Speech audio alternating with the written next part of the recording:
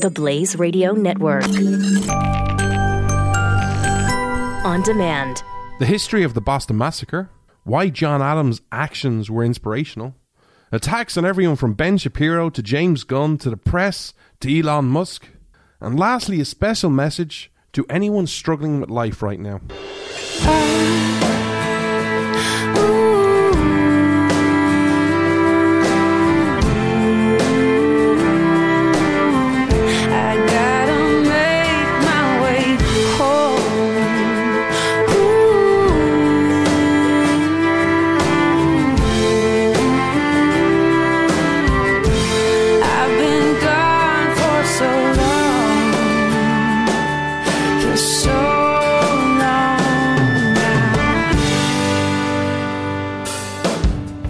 This Irish man stands with America. This is Freedom's Disciple with Jonathan Dunn on the Blaze Radio Network. Hello, America. I'm back. Thank you so much for tuning in today. This is, of course, the show exclusive to the Blaze where you come for the accent but you stay for the principles. I missed you over the last couple of weeks. We've got a jam-packed show for you today. I can't wait to dive into it. We're going to talk about the news of the day, some of the issues, but we're going to talk about it from a principle point of view. And today, to lay the groundwork of what I want to talk to you about later on in the show is I want to talk to you about your history, and I want to share a story with you. I want to share a bit of your history. And I want to talk to you today about the Boston Massacre. Now, of course, a lot of people are probably going, well, John, which Boston Massacre? Are we talking Yankees-Red Sox here? Because, you know, the Yankees and the Red Sox are playing as we speak, right? No, I'm actually going to talk to you. I'll talk to you about the Yankees-Red Sox all day long, but I don't think you all want to hear about that. I think you want to hear about the real Boston Massacre. I want to share the history of that and some of the events that led up to that, and I want to share a story with you, and I want you to think about some of the individuals involved, the key players of the Boston Massacre. So picture yourself back in 1770. You're living in Boston, Massachusetts. And you're going through all these issues with the British, with the Hessians. The America hasn't declared its independence, and it won't declare its independence for another 6 years. You're still in the early birth pangs of forming your nation. But the issues of today are very much forming how your founders will view and what they will write in 1776 and 1787 and again in 1791. You're setting the groundwork for what is going to be written, for that greatness, for that exceptionalism. So what do we do? What is the important part to take from this story? Well, let's go back in history, shall we?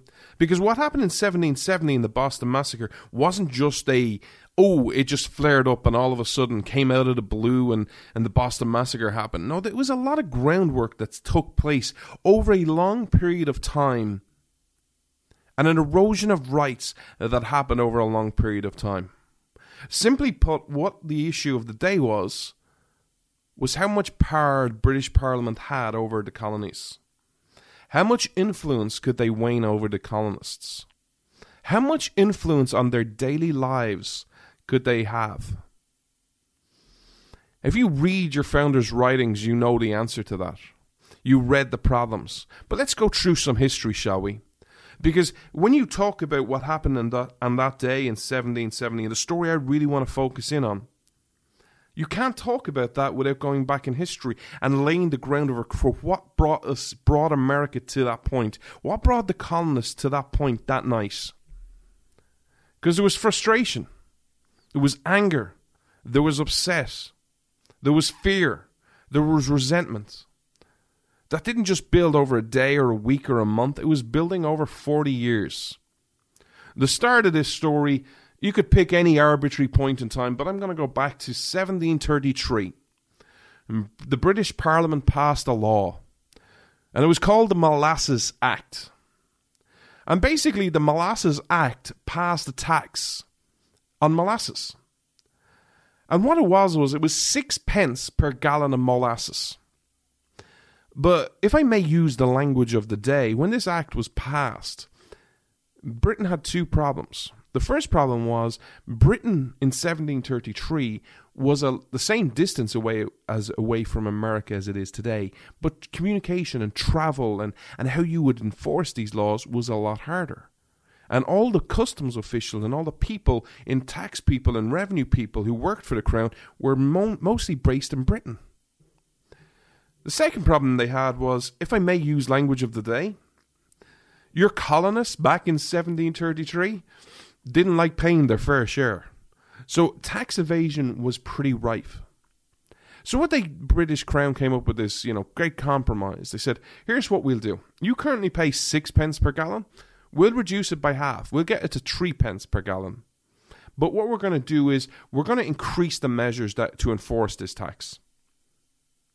The British hoped, between the less tax, reduction of 50%, with all these new measures to enforce the tax, we'll get more money into our coffers. Fast forward about 23 years. 1756. It's the start of the 7 Years' War. This lasted 7 years because that's why it's called the 7 Years' War, and it goes all the way up to 1763. And there's many results and consequences of this war, but one of the biggest ones was the British government was deep in debt. And the British Parliament comes together and it's talking about the issues of the day and the 7 Year War, and these colonists over in America are still causing all these issues. So they decide, here's what we're going to do. We're going to levy new taxes against the colonies. What they used to do was they used to get revenue through Trade and Navigation Acts. But what they started to do was they used to use taxation to regulate the trade of the empire. Now they started looking at taxes as just to pretty much pay your fair share. If you wanted to talk about the first socialists of the day, you could make an argument of how the British Parliament looked at tax as pretty much the fair share people of the day. Because in 1764 they passed an act called the Sugar Act.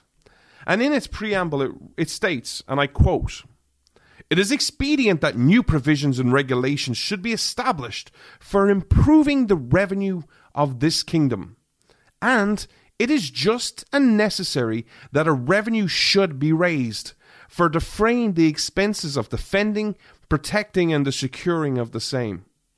You start to see a psychological change in Parliament of how they view taxes and how they view colonies and their people.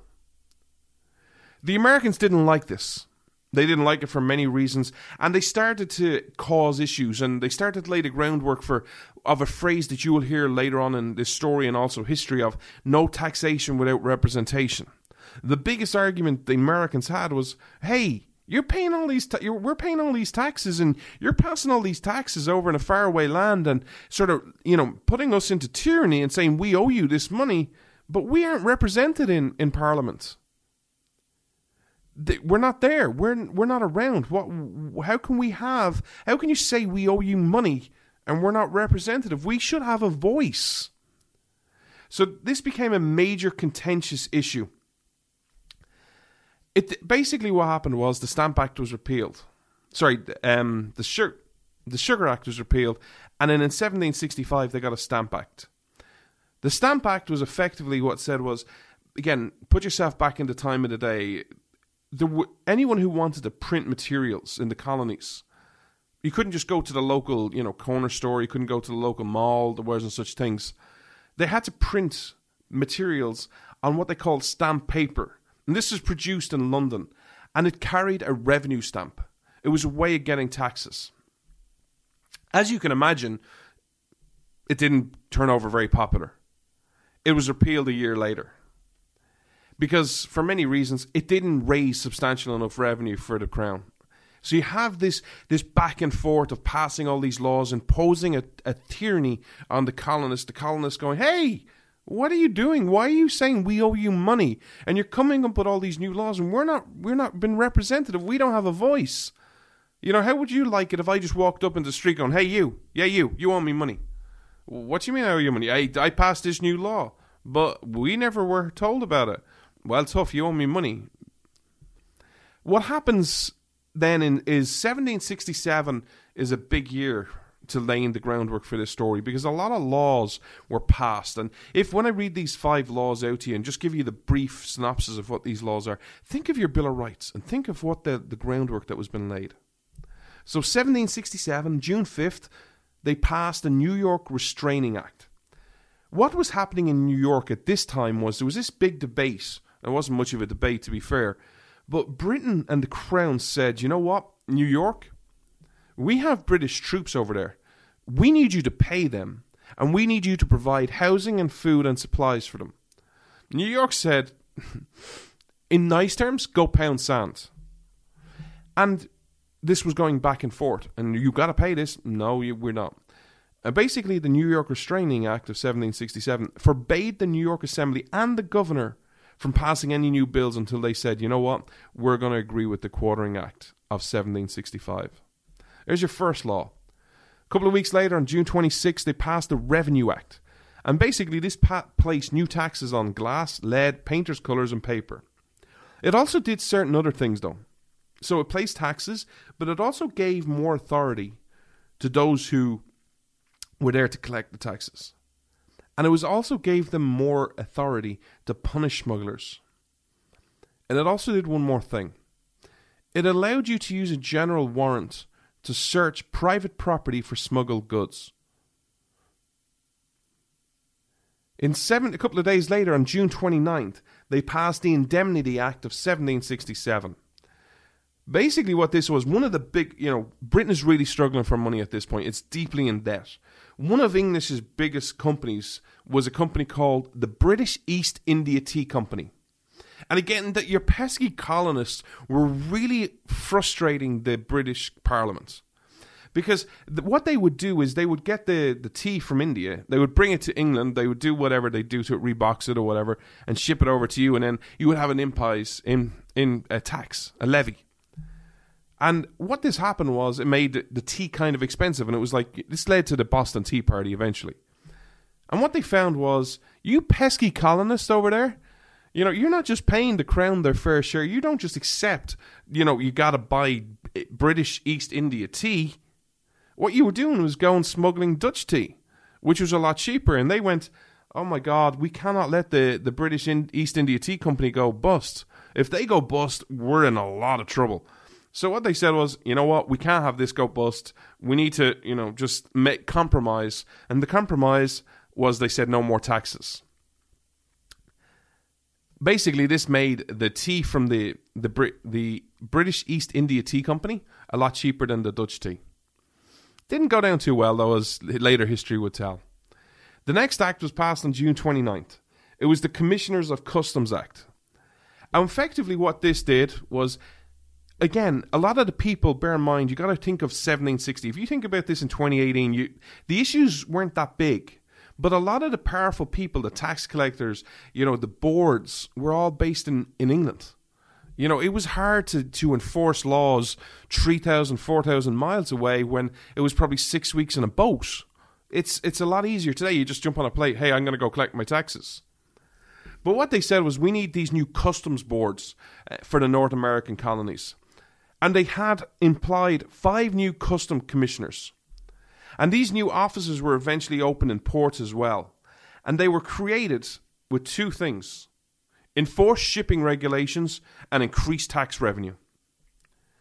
Fast forward the last law, July 6, 1768. The Vice Admiralty Court Act of 1768. So one of the things that the colonists were very good at, very, very good at, was smuggling. And the British people didn't like this, and the Crown was getting irritated. As you can imagine, just for 1 second, just imagine yourself, you're the Crown, you're the King of England, you're the King of the Empire. It's 1700s, I'm the top dog.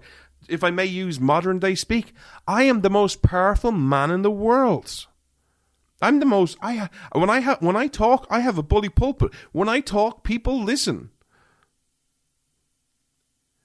And these pesky colonists over there, they won't accept my laws. They won't pay their fair share. They're smuggling. What am I going to do with them? Well, so what they did was they passed this law, and instead of having courts, they had royal naval courts rather than colonial courts. and it gave jurisdiction over all matters concerning custom violations and smuggling. Now, here's a couple of things that you need to bear in mind about these courts. First of all, they were run by judges appointed by the Crown. So, a speedy trial and a fair trial, good luck with that. Second thing you need to know about it, the judge was awarded 5% of any fine the judge levied. Do you think there was a bit of a bias there? Do you think if you're sitting there going, is there a temptation to go, guilty, guilty, guilty, guilty, guilty? Because it affects my pay. The third thing, the decisions were made solely by the judge without the option of a trial by jury. Fourth, the accused person had to travel to the court at their own expense. And if they didn't appear, they were automatically guilty. When you hear this history, do you start thinking about the Bill of Rights? Do you start thinking about why the founders went through what they did? Why they wrote what they did? This is the background for what I want to talk to you about the Boston Massacre, which we're going to get to right after this break. Don't go anywhere. We're going to talk about the Boston Massacre when we come back. Freedom versus freebies. This is Freedom's Disciple with Jonathan Dunn on the Blaze Radio Network.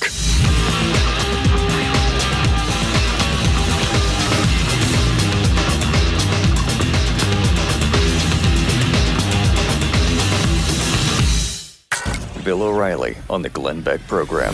How you doing, Bill? I'm all right, Beck. I'm hanging in and watching all the chaos. I have some very, very astute observations, so have Stu get his pen and paper out. Stu's not here, but Pat is. So Pat! And I got Pat is here today. Excellent. Is that an upgrade, by the way, over Stu? Yeah. Big time. Yeah. Stu is like a limp leg that has been has gangrene for a long time. Bill O'Reilly on the Glenn Beck Program.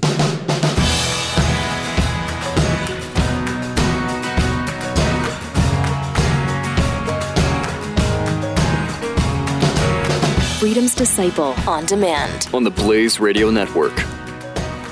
Thank you so much for sticking with me, America. As always, I'm on social media, Twitter at Freedom Disciple, Facebook Jonathan Dunn 58. Drop me a message, drop me a comment. Hope you're enjoying today's show. So that's the groundwork. They're the laws that were passed. So think of all the frustration for the Crown. If you're that way inclined, you can think about that. Think about the frustration of the colonists, the American people. They were going, you keep telling us we owe you money. You keep taxing us. You keep just thinking about yourself. There's nothing about freedom. There's no limited government. You're telling us that the Parliament in Britain can say anything you want, pass any law you want that affects our lives, and we're not represented. All this frustration, all this anger, all this resentment is boiling over. Now let's go to Boston, because we want to talk about the Boston Massacre. A couple of things you need to bear in mind. Just think about this. In 1770, there's roughly 16,000 colonists in Boston, Massachusetts. And there's 2,000 British soldiers. Think about that.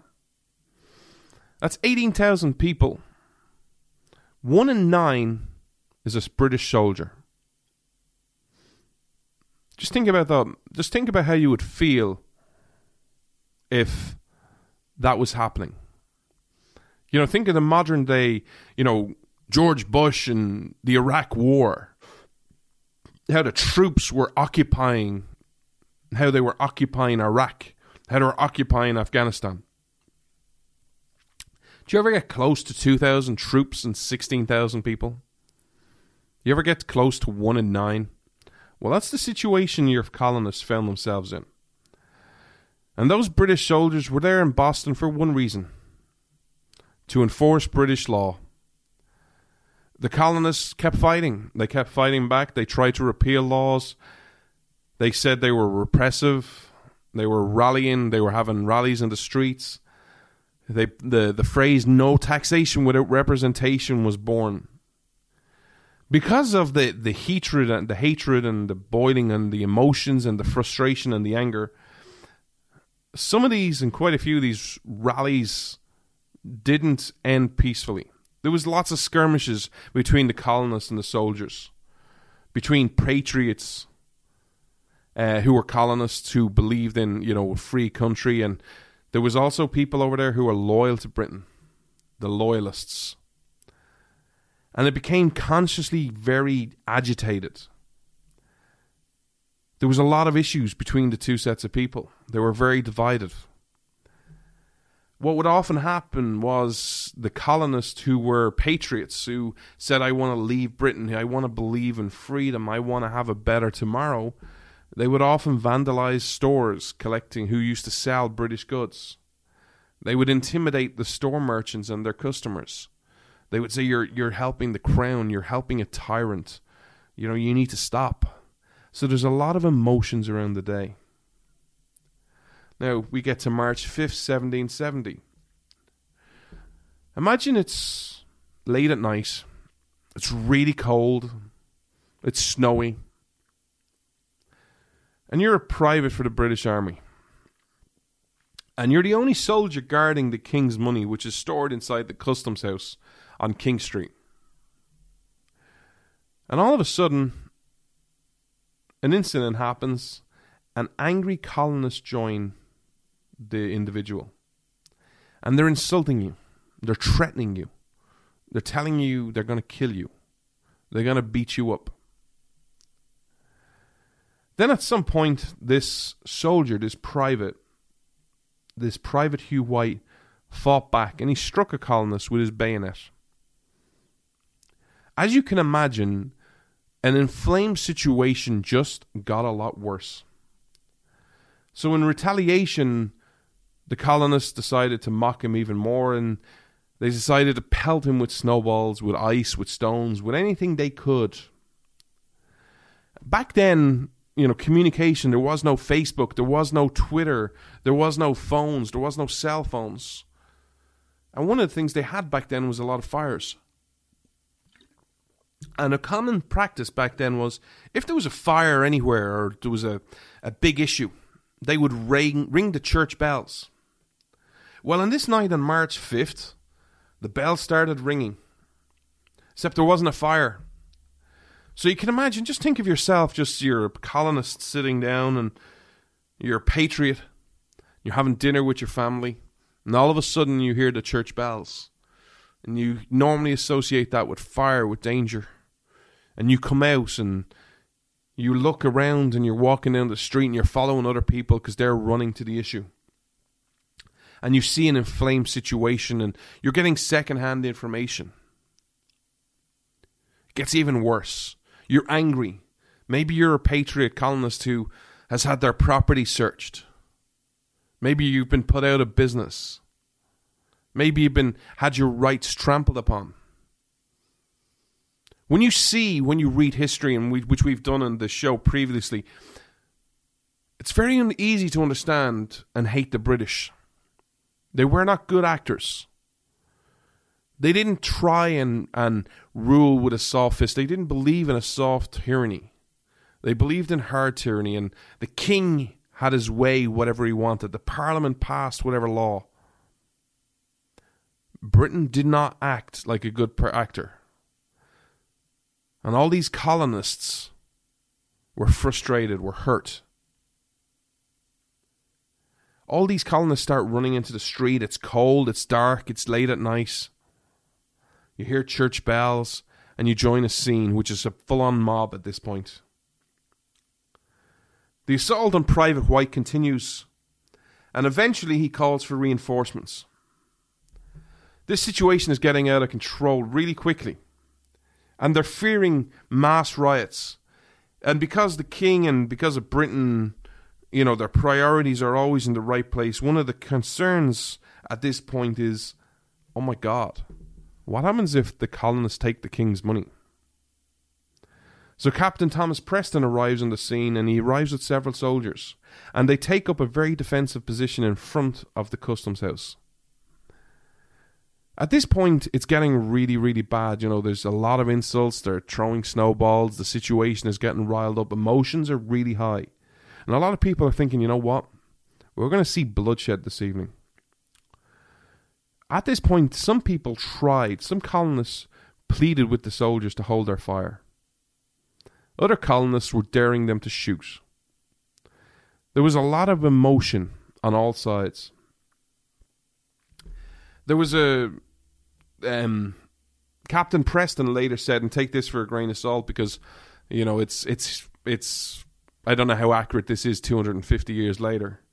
But he later told a colonist that the protesters were planning to carry off from Private White from his post and probably murder him. That was a quote. The violence keeps escalating and escalating, and you've got the colonists there trying to say, look, come on, shoot me. They're throwing ice at you, they're insulting you. You've got other people saying, hold your fire, don't do anything, don't fire into a scene. It's getting more and more angry. More and more people are coming. The emotion of the night is getting really, really high. The violence then starts to escalate, and the colonists start, instead of throwing like stones and ice and snow balls at people, they start bringing clubs and sticks. Now, obviously, because it's 1770 of what I'm telling you about, it's 248 years ago, reports of what actually happened next are kind of sketchy, so take this with a grain of salt from the story. But supposedly something happened. And what happened, someone said fire, and a soldier fired his gun. We don't know if it was intentional or not. There's then this gap of people don't know whether it was a couple of seconds or a couple of minutes. And then other soldiers open fire. And they kill 5 colonists. Arguably, the most famous person they killed that night is a person whose name I can never say pronounce properly. And it's a name that should be known in history, on a side point. It's a man called Crispus Attucks. Why should Crispus Attucks be remembered in history? Well, he should be remembered in history because anybody who wants to talk to you about black history and white history in America, black history is American history because Crispus Attucks wasn't white. Yet he was a proud patriot. He died that night. And 6 others were wounded. As you can imagine, with the situation escalating when the British soldiers eventually opened fire, the crowd starts moving away because they egged them on, and then they actually fired. People tend to disperse very quickly. So they disperse and move away from the immediate area around the customs house, but they continue to grow in nearby streets. And then the information filters. What happened? What happened? Oh, so the British opened fire. Oh, the British opened fire. And then you have tensions rising up in different streets, and it keeps escalating. Captain Preston immediately calls out the 29th Regiment, which again adopts defensive positions in front of the State House.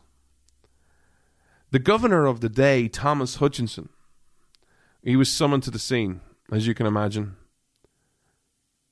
And there's a lot of angry people. There's a lot of anger on all sides. And he basically makes a deal from his balcony. He says, you restore order, you all go home, and I promise you this. We will look into the shootings, and it'll be a fair inquiry. But now you need to go home. And they did. Within hours, Preston and his soldiers were arrested and jailed.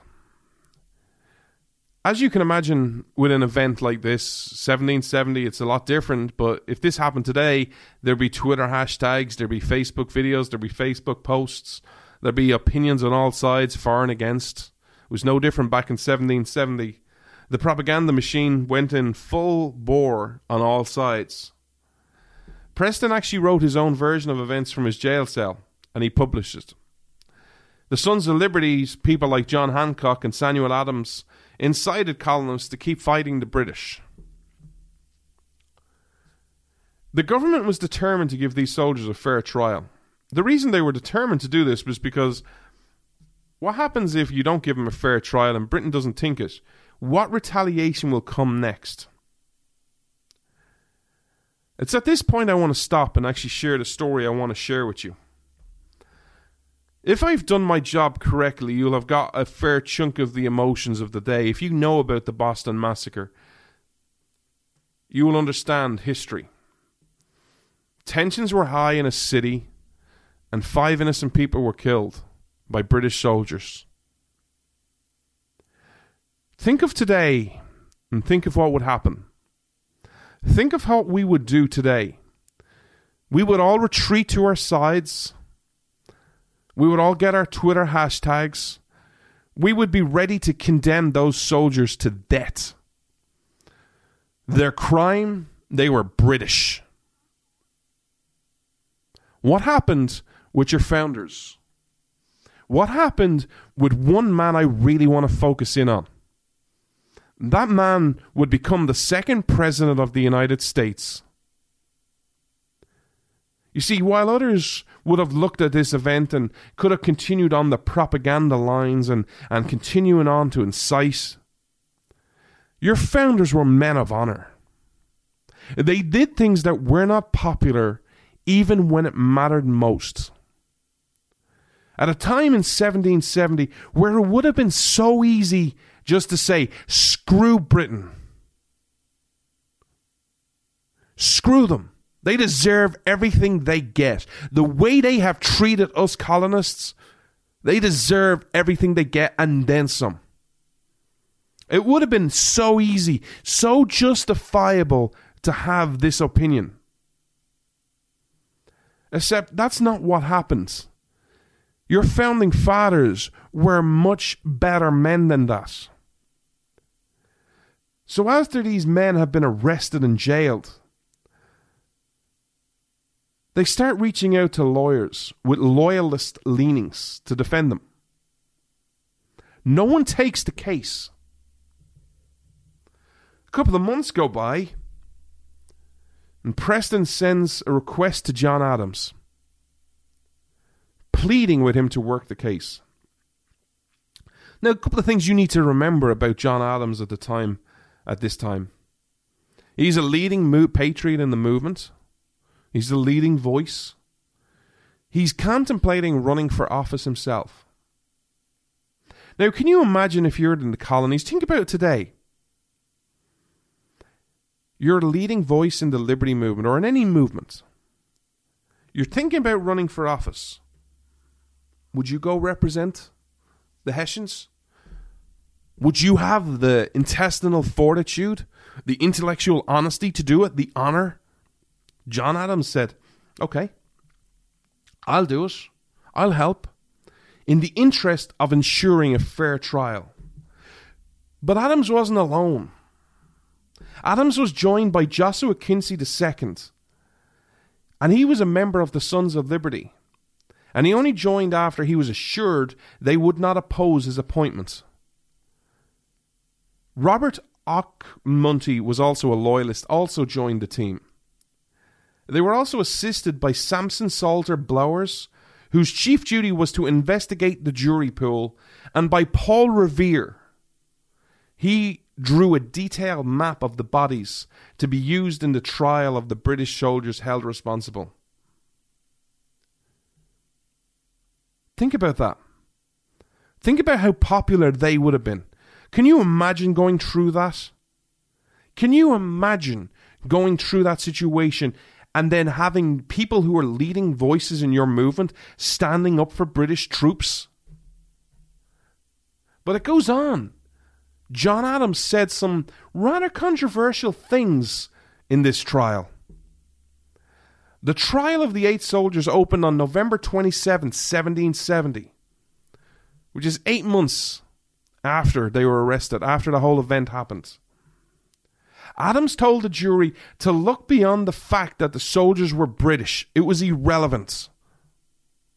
He argued that if the soldiers were endangered by the mob, which he called, and I quote, this is not me, I quote, John Adams, a motley rabble of saucy boys, Negroes, mulattoes, Irish thieves, and outlandish jactars. In case you don't know what a jactar is, that's a sailor. That they had the legal right to fight back and were so innocent. If they were provoked but not endangered, he argued they were at most guilty of manslaughter. At most guilty of manslaughter. John Adams went on. He made his case, and the end result was the jury sided and agreed with John Adams, and they acquitted 6 of the soldiers. It took 2.5 hours of deliberation. 2 of the soldiers were found guilty of manslaughter because there was overwhelming evidence that they fired directly into the crowd. The decisions made that day suggest that the soldiers were threatened. And they were threatened by the crowd, but they should have delayed firing. That is what the end result of this case is. John Adams, on the 3rd anniversary of the massacre, gave a speech. And in part he said, and I quote, "The part I took in defence of Captain Preston and the soldiers procured me anxiety, and obliquely enough, it was, however, one of the most gallant, generous, manly, and disinterested actions of my whole life, and one of the best pieces of services I ever rendered upon my country. Judgment of death against those soldiers would have been as foul a stain upon this country as the executions of the Quakers or witches.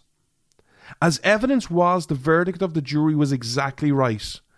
This, however, is no reason why the town should not call the action of that night a massacre, nor is it any argument in favour of the governor or minister who caused them to be sent there. But it is the strongest proofs of the dangers of standing armies." That is a quote from John Adams. As we go into this break, I want you to ask yourself a question and be honest. Don't answer to anyone else. This is not for public consumption. This is not to get brownie points. This is to be honest. Look at yourself in the mirror and ask yourself, would I have done what John Adams had done? And ask yourself a second question. If I was living back in 1770 and I saw what happened that night, and then I saw a leading voice of the Patriot movement, John Adams, defending those British soldiers, how would I respond? Would I seek to destroy him? Would I seek to tear him down? Would I call him a traitor? Would I call him treasonous? Would I target his family? I've shared this story for a reason, because when we come back, we're going to get to modern day news and something that is happening in your culture that I hope stops. Don't go anywhere, America. We'll be right back. You're listening to Freedom's Disciple with Jonathan Dunn on the Blaze Radio Network.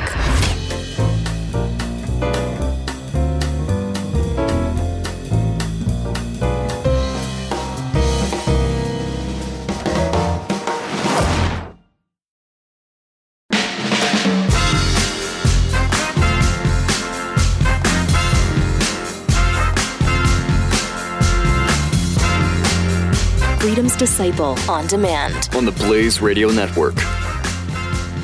Thank you so much for sticking with me, America. I hope you enjoyed that story. Why did I share that story? Because I want to talk to you about the issues of the country and of your culture right now, and especially your culture on social media. So why have I been gone 2 weeks? Let me answer that question. So I've been very quiet on social media. I've had some good news in my life over the last month. For the first time in 7 years, I've secured a full-time job. I am truly blessed and honoured. I had to go through training, and I'm not going to tell you who the company is. It's a fairly big company. It's well known in the culture, in the Irish culture. And I don't want any problems, so I'm not going to say who I work for or what I do. But it's an amazing feeling to be back working full-time. Job is tough, the job is hard, the days are long.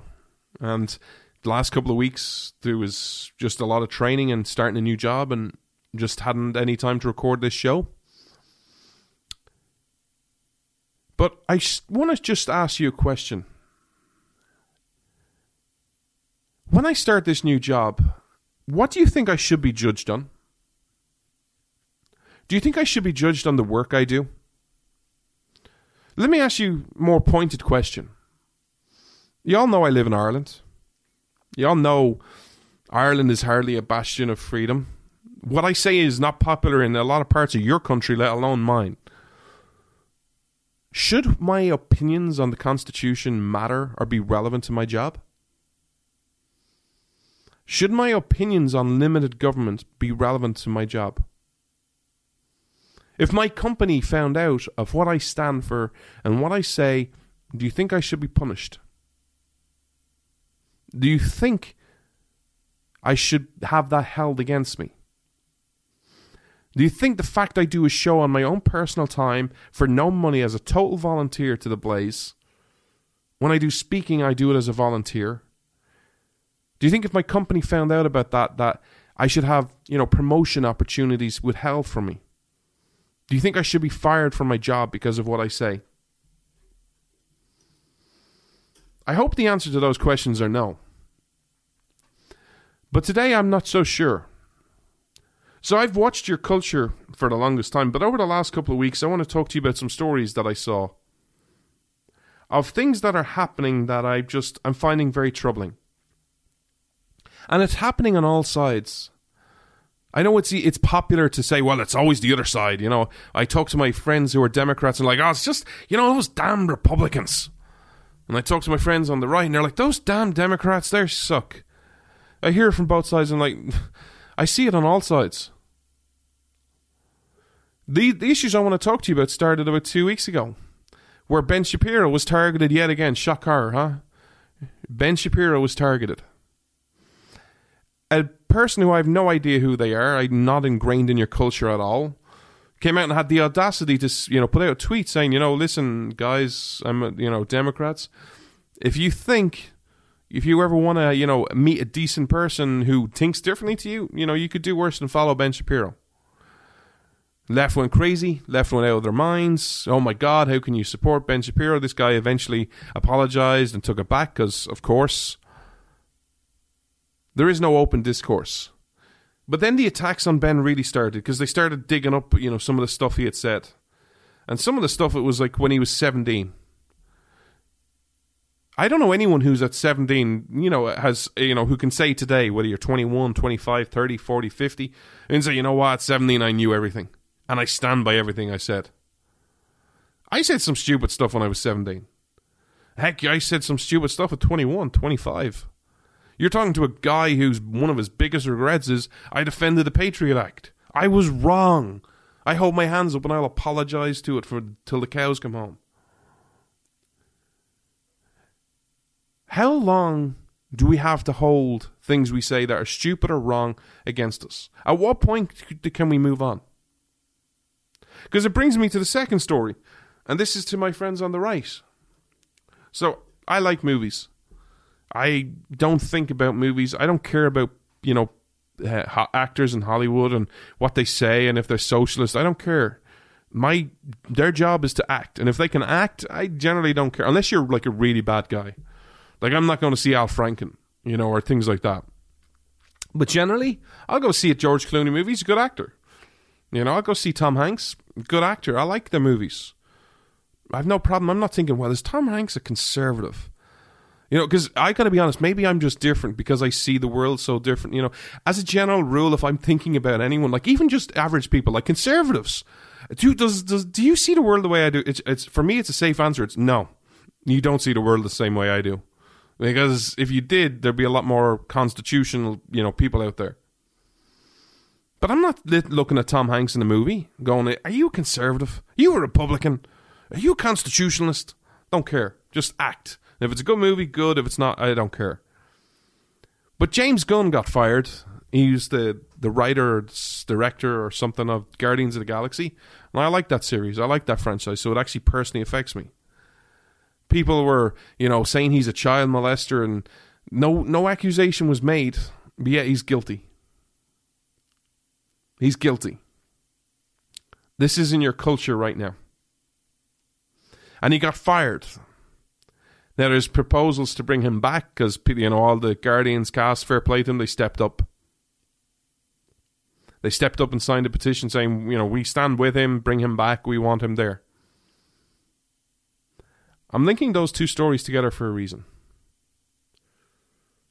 I don't care what people tweet. Well, sorry, I do. Like, if you're tweeting stupid stuff, like, let me give you an example. If you're tweeting stuff, hey, you know what we should do? We should get all those bankers and bring back the guillotine. Okay. You know, that's a stupid thing to say. If you're threatening violence, okay. If you're a comedian and you're trying stuff out, I'm not going to find it funny, but I'm not going to say fire you. Do you want to judge people on the content of their character or not? As a general rule, I want people to be based on if they can write a movie or direct a movie or star in a movie or sweep a road or flip a burger or, you know, do maths. I don't care. Do it on your basis. Because that's how I want to be judged. I want to be judged at the company I work for now as what I do. Am I good at it or am I bad at it? And if I'm bad or if I'm okay, how can I get better? I want to be judged on the content of my work, nothing else. I bring you back to the start. Is my opinion, what I share with you, relevant to the job I do? Now, I will say this. It's a slightly different story if I'm going in trying to change people's mind. I don't talk politics in my job. I actually avoid it because I'm just never going to see eye to eye with people. But I've worked with people who are flat out Marxists or thought Karl Marx was just misunderstood. I've had people say that to me. I've worked with them. I don't care. I think you're stupid when it comes to that, or I fundamentally disagree with you. But if you can do the job, go for it. I've worked with big union people. I don't care. Do the job. That's what it's based upon. Or is it not? This is the culture you have to ask yourself on. What culture do you want to live in? Which brings me to the third story, which I'm just going to annoy everyone today. I watched the incident with CNN and President Trump and the reporter asking questions and then getting banned from future press conferences. This is why I shared the John Adams story, because I'm very uncomfortable with this. I have now watched 2 administrations threaten the press. I have seen 2 administrations throw people out of press conferences. It becomes hard because I look at the press and I go, you're a bunch of frickin' idiots. Or to quote one of my dear friends, they're a bunch of jackasses. And they are. However, there are principles at stake. So let's discuss what happened very calmly with the CNN reporter and Donald Trump. Donald Trump, they basically said no questions. They decided to ask questions. Was she roaring? Was she shouting? No. She was very relatively polite, quote unquote. And he didn't answer. He just kept saying thank you. And then they shuttled them all out. And then she got banned. Would I have done what she do? No. No, I wouldn't. I believe in respect for the office. I believe if a president says no questions, okay, no questions. I would then ask, well, when can we ask questions? And when can we, have a conversation about this? Now, I guarantee the other thing is why I'm totally different is the questions she was asking, I wouldn't be asking. I'd be more interested in constitutional questions, role of government questions, but that's just me. But do I have a problem with her being barred from future events? Yes, I do. Because, one, I actually believe in a free press. And I worry about this legal term called precedent. I don't worry that Donald Trump, per se, is going to turn into some dictator and that he's going to just ban all press. I don't worry about that. I worry about the next guy and the guy after that and the guy after that. You've had 2 administrations now who are hostile to the press. You had Barack Obama, who targeted Fox News and one of its reporters. And you now have Donald Trump, who, is actually, attacking the media. This is troubling to me because 2 presidents from now, 3 presidents from now, 4 presidents from now, what is happening right now, the precedent you are setting and accepting that, the press can be kicked out of a White House, is setting a precedent that you can kick anyone out. And all of a sudden you no longer have a free press. I say this as someone who lives in a country who has state-run media. We also have private media, but we have the biggest media is state-run. Now, for those who I have discussed this with privately, they're going, well, what would you have done? Where's the responsibility? You're always talking about self-responsibility. Yeah, I am. The responsibility lies on the reporter and lies on the news network. The news network to kind of go, hey, don't act like a jackass, quote unquote, to quote my dear friend. We have to believe in self-responsibility. And here's the thing. You have the power of the free market. Even though you don't have a free market in America or anywhere in the world, you still have the power of the market. If enough people stop moaning and bitching about CNN, it would just go away. No one watches CNN. Their ratings are horrific. And I'm not a ratings guy. Their ratings are horrific. A large chunk of CNN's ratings are because it's on in bars and airports. No one's actually sitting down and watching. By the way, I will say this. No one's sitting down and watching Fox News either. You look at some of the shows, they're big top guys, they pull in 2 million people. America's like 330 million people. And 2 million people a night sit in to watch Fox? 3 million people tops? You're clearly not watching cable news, or you're clearly not interested in it. So if we just stop talking about it, a lot of these problems go away. But it's the biggest, loudest voices on both sides. I believe in a free press. Even if they don't act accordingly, you just ignore them. Act with grace. And to people who say, well, this is unprecedented. There were questions levied at Ronald Reagan that were really bad. There were accusations. I remember one question by Helen Thomas, who was an AP reporter, basically asked George Bush in a press conference, said, you wanted the Iraq war before you even stepped into the office, when you were appointing your cabinet, didn't you? How he dealt with it was totally different. You have the office. Again, this is not an attack on Trump. This is a worrying about a conversation down the road of not what Donald Trump will do, not what Donald Trump will do in the next term if he gets it, if he runs, but who the guy after Donald Trump will do, what the guy after that will do. This is 2 administrations in a row where the press has been under attack. That is something that should unsettle everyone. Because the press, even though it doesn't really work like this, they're your voice. They should be asking the questions for you. They should be getting information from you. That is the adversary role. You don't want, government and the press in bed with each other. You want them being against each other. You want them kind of, you want the press, if I may be so blunt, you want a press pissing off the president.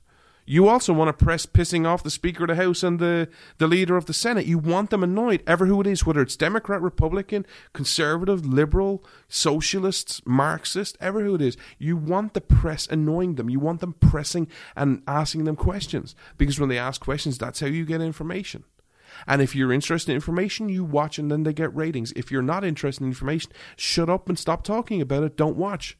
They'll get the hint eventually if no one watches and no one's talking about the 2-minute news clip and news interview I did with someone about Michael Cohen. If no one watches it, CNN will get kind of go, okay, no one's watching, we'll have to talk about something else. Because they need ratings. They need ratings to get advertising. That's the way the market works. 2 last stories I want to talk to you about. Again, on both sides of the aisle. Why are we happy when people fail? I saw 2 different reactions from 2 different sets of people about unhappy at people failing this week. Firstly, the news of Mark Zuckerberg and Facebook. Ha ha! You see, Facebook lost all that value. Ha ha ha ha ha! Sucks to be him, doesn't it? Really? Are we now happy when people fail? Because even if you dislike Mark Zuckerberg, right? I'm not Mark Zuckerberg's defender. I dislike Mark Zuckerberg for a lot of stuff he does. However, I don't criticize him that much because Facebook, in some ways, has made my life easier. It's not perfect. I would run it differently. I understand people have been targeted, but it's a free service. I've met many of you through Facebook. My show goes through Facebook. It's a really good platform. But forget all of that. Forget all about the innovation. Think of all the employees who work for Facebook. Are we now happy that some of them are potentially going to be laid off? Are we now happy that, a load of people, and this goes across party lines, by the way, a load of people who had Facebook stock are now a lot poorer today. Is that something we celebrate now? Like, I'm not defending Facebook. I'm asking these questions because I'm going to ask the same questions because I'm asking the right these questions right now. I'm going to ask the left these questions now because of what happened to Elon Musk. Going onto social media, seeing Elon Musk. There's this new attack on Elon Musk. Well, was he ever a genius? The guy is a freaking genius. I don't like Elon Musk that much. I think he's incredible. But I don't know enough about him to judge either way. But some of the stuff I've heard him say, I'm like, oh, God. But the guy's a genius. This week, Tesla announced it lost a staggering amount of money. The company that's never made a profit. And everyone was going, ha, ha, ha, ha, ha, ha. What? Can we stop laughing at people failing? I don't know about you. I'd much rather spend my time cheering people who are successful, who are good people. If it gives you joy to cheer at people's failures, I'm sorry. I think there's something wrong with you. And I think you need to do some self-reflection. I'm not happy with people. Now, obviously, there's some exceptions to this. Like, if David Duke failed tomorrow, I'd be kind of happy about that. Obviously within, certain exceptions. But just a general business person, because I disagree with their politics and disagree with how they run their company, I'm not sitting there happy they're failing. This is in your culture right now. It's something to think about. Don't go anywhere, America, when we get back, because I want to just share a personal story with you, and I want to share a personal message with each and every one of you when we get back. Don't go anywhere. This is Freedom's Disciple with Jonathan Dunn on the Blaze Radio Network.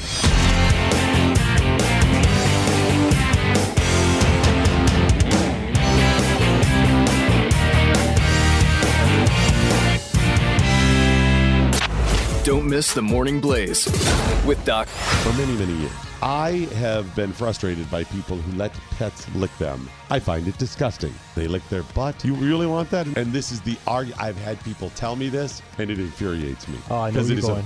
What is the line, Chris? The dog's mouth is cleaner. Winner. What? There's no way that's possible. The Morning Blaze, weekday mornings 6 to 9 Eastern on the Blaze Radio Network.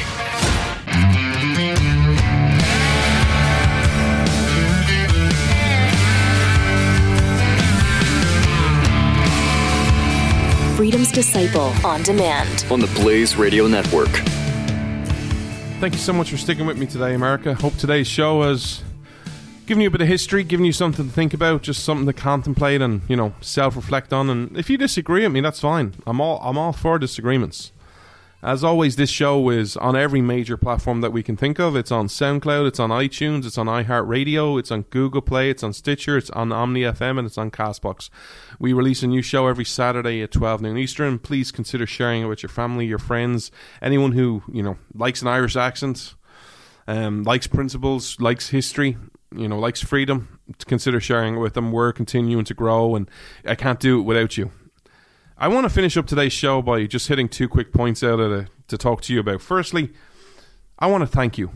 And I want to especially thank everyone who's been with me since day one. This show is it's our third birthday. It's been a up and down 3 years. There's there has been many highs and there's been a few lows. I've enjoyed each and every minute I've got to spend with you. The last couple of weeks when I was at work and there was other things going on, I missed you. I miss engaging with you. I miss talking to you about things. I miss when you come and tell me I'm wrong and where we disagree and having a conversation. I'm just so thankful for each and every one of you that you tune in and you spend an hour, 90 minutes with me each week. You invite me into your house and we have a conversation.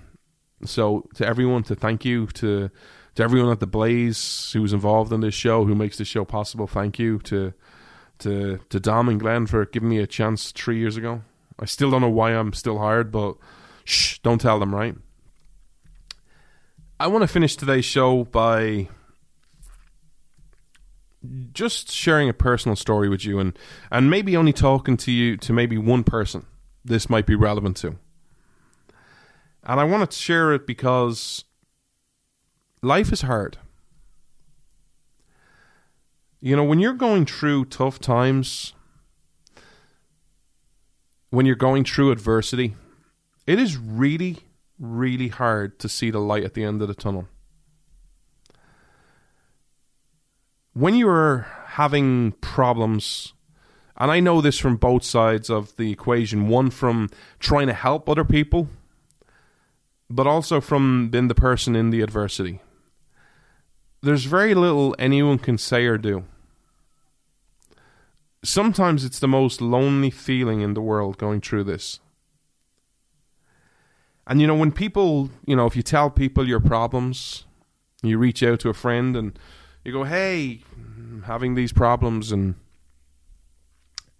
you know, they offer some well-meaning advice, or you know, it's always hard to know what to say, but you know, it tends to always be cliche, and you know, you'll hear things like, it'll be okay, tomorrow's another day, you know, keep fighting, keep the chin up. You also hear, you know, if people talk to you about scriptures, you'll hear, this too shall pass. I want to tell you, while it all sounds like the biggest bunch of baloney when you're going through it, and it makes absolutely no difference to you, it is actually true. It just means you have to learn stuff. And sometimes the battle inside is about seeing how much crap you can put up with and not change as a person. Or if you do change for the better. The last 7 years of my life have been low after low. I don't talk about my personal life for many reasons, and I'm not going to start boring you with my sob story. But I have had more lows over the last 7 years than anyone will ever know. And when I was going through those lows, you think a lot of things. You have the emotions, the feelings. But one of the worst feelings I had was nothing will ever change. That this is just as good as it gets. And that what I have right now, if I can just hold on to it, even though it's crap, even though it's really bad, if I can just hold on to it and not lose anything more, I can survive. It'll be okay. And then another kick would come. I'm here to tell you, if you're going through something tough right now, I'm here to tell you, I don't know how long you're going to be going through it. I don't know your situation. I don't know your story. But it will pass. I hope for your sake it doesn't take 7 years that it's taken mine to pass. But it will pass. I'm also here to challenge you, if you're going through a tough time, to challenge you to be a better person than I was. My biggest regret over the last 7 years in many ways is I didn't dream big enough. I accepted my hand. I tried my best to play the hand that I played, but I got so into a mindset of nothing good will ever happen. Because I'd been kicked so much. When you get kicked and you're kicked in the ground, you know, everyone always says, you know, when you get kicked to the ground, you just have, it's all about getting back up. And there is truth to that. It is. I can say I got kicked to the ground a lot over the last 7 years, and I got back up each and every time.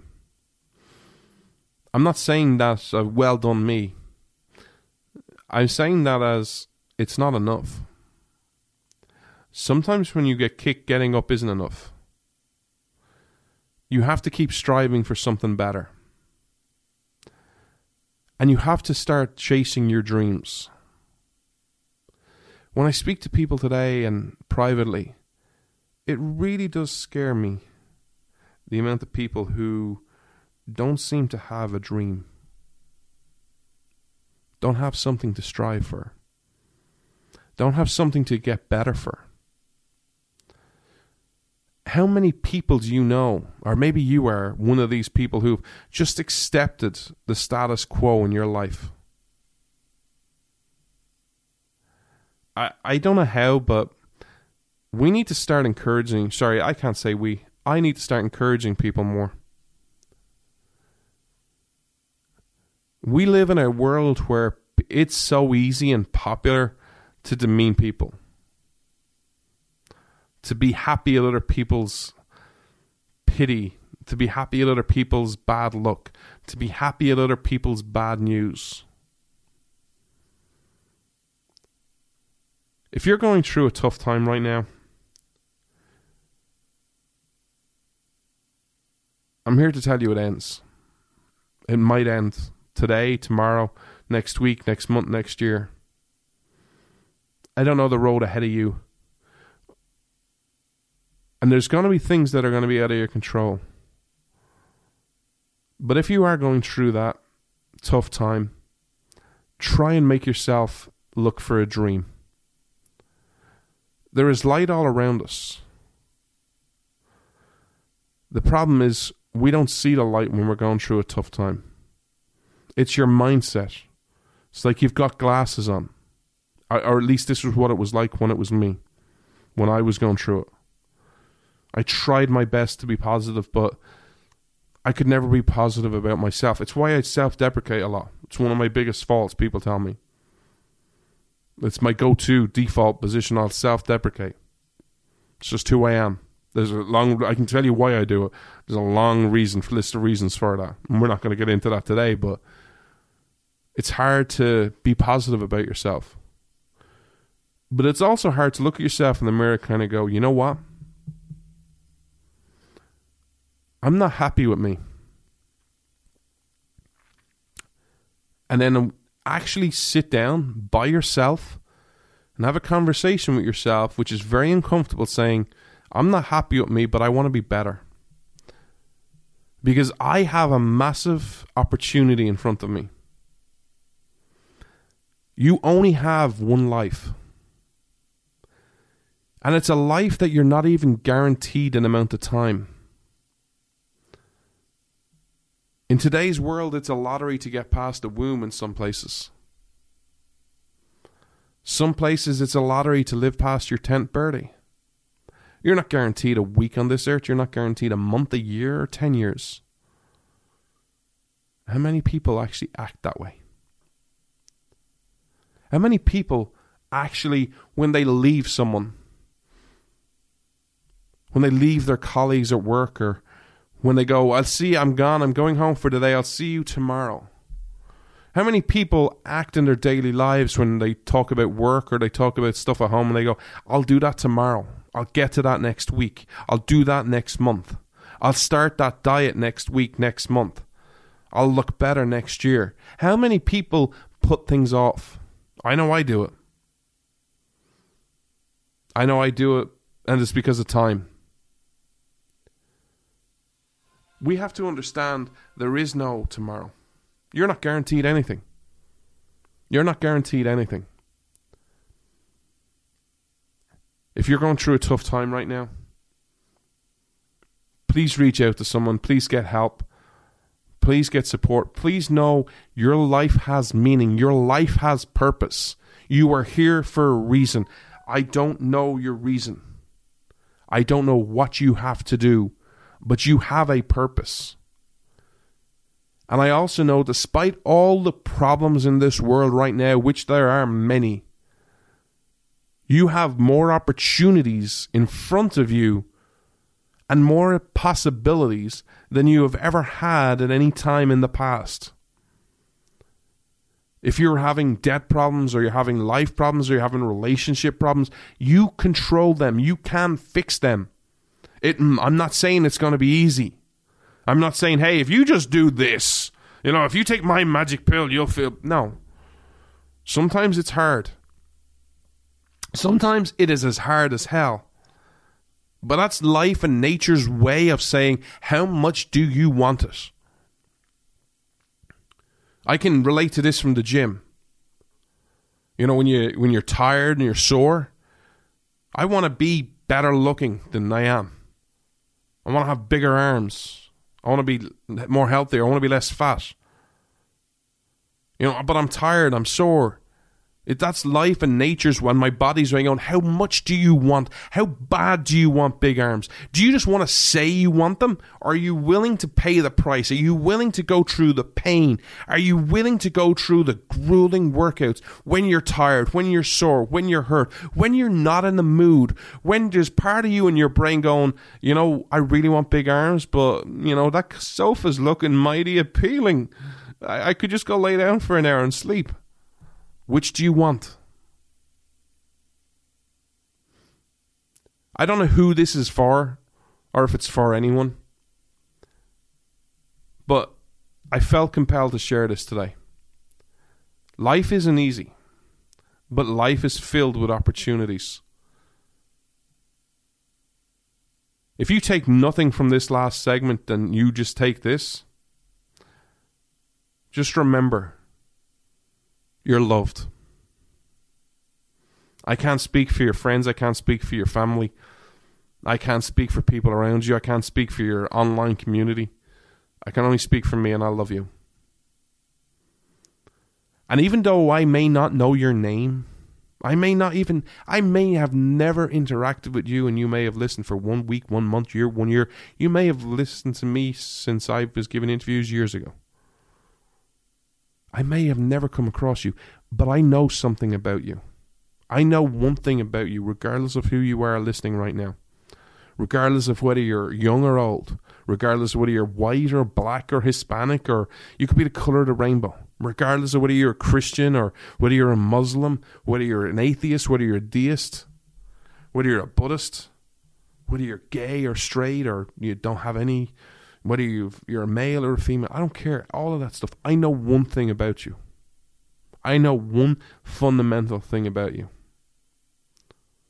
And it's the same for everyone who's listening. You have greatness inside of you. You have amazing abilities inside of you. I know this because I know my God doesn't make a mistake. I know this because it is proven time and time again. The only question that about that greatness is whether you will use it or not. It's whether you actually use your talents and get more, or will you bury it in the sand? That is the only question. But you have greatness inside you. I may never meet you, may never talk to you, but I can tell it to you. You have to believe it.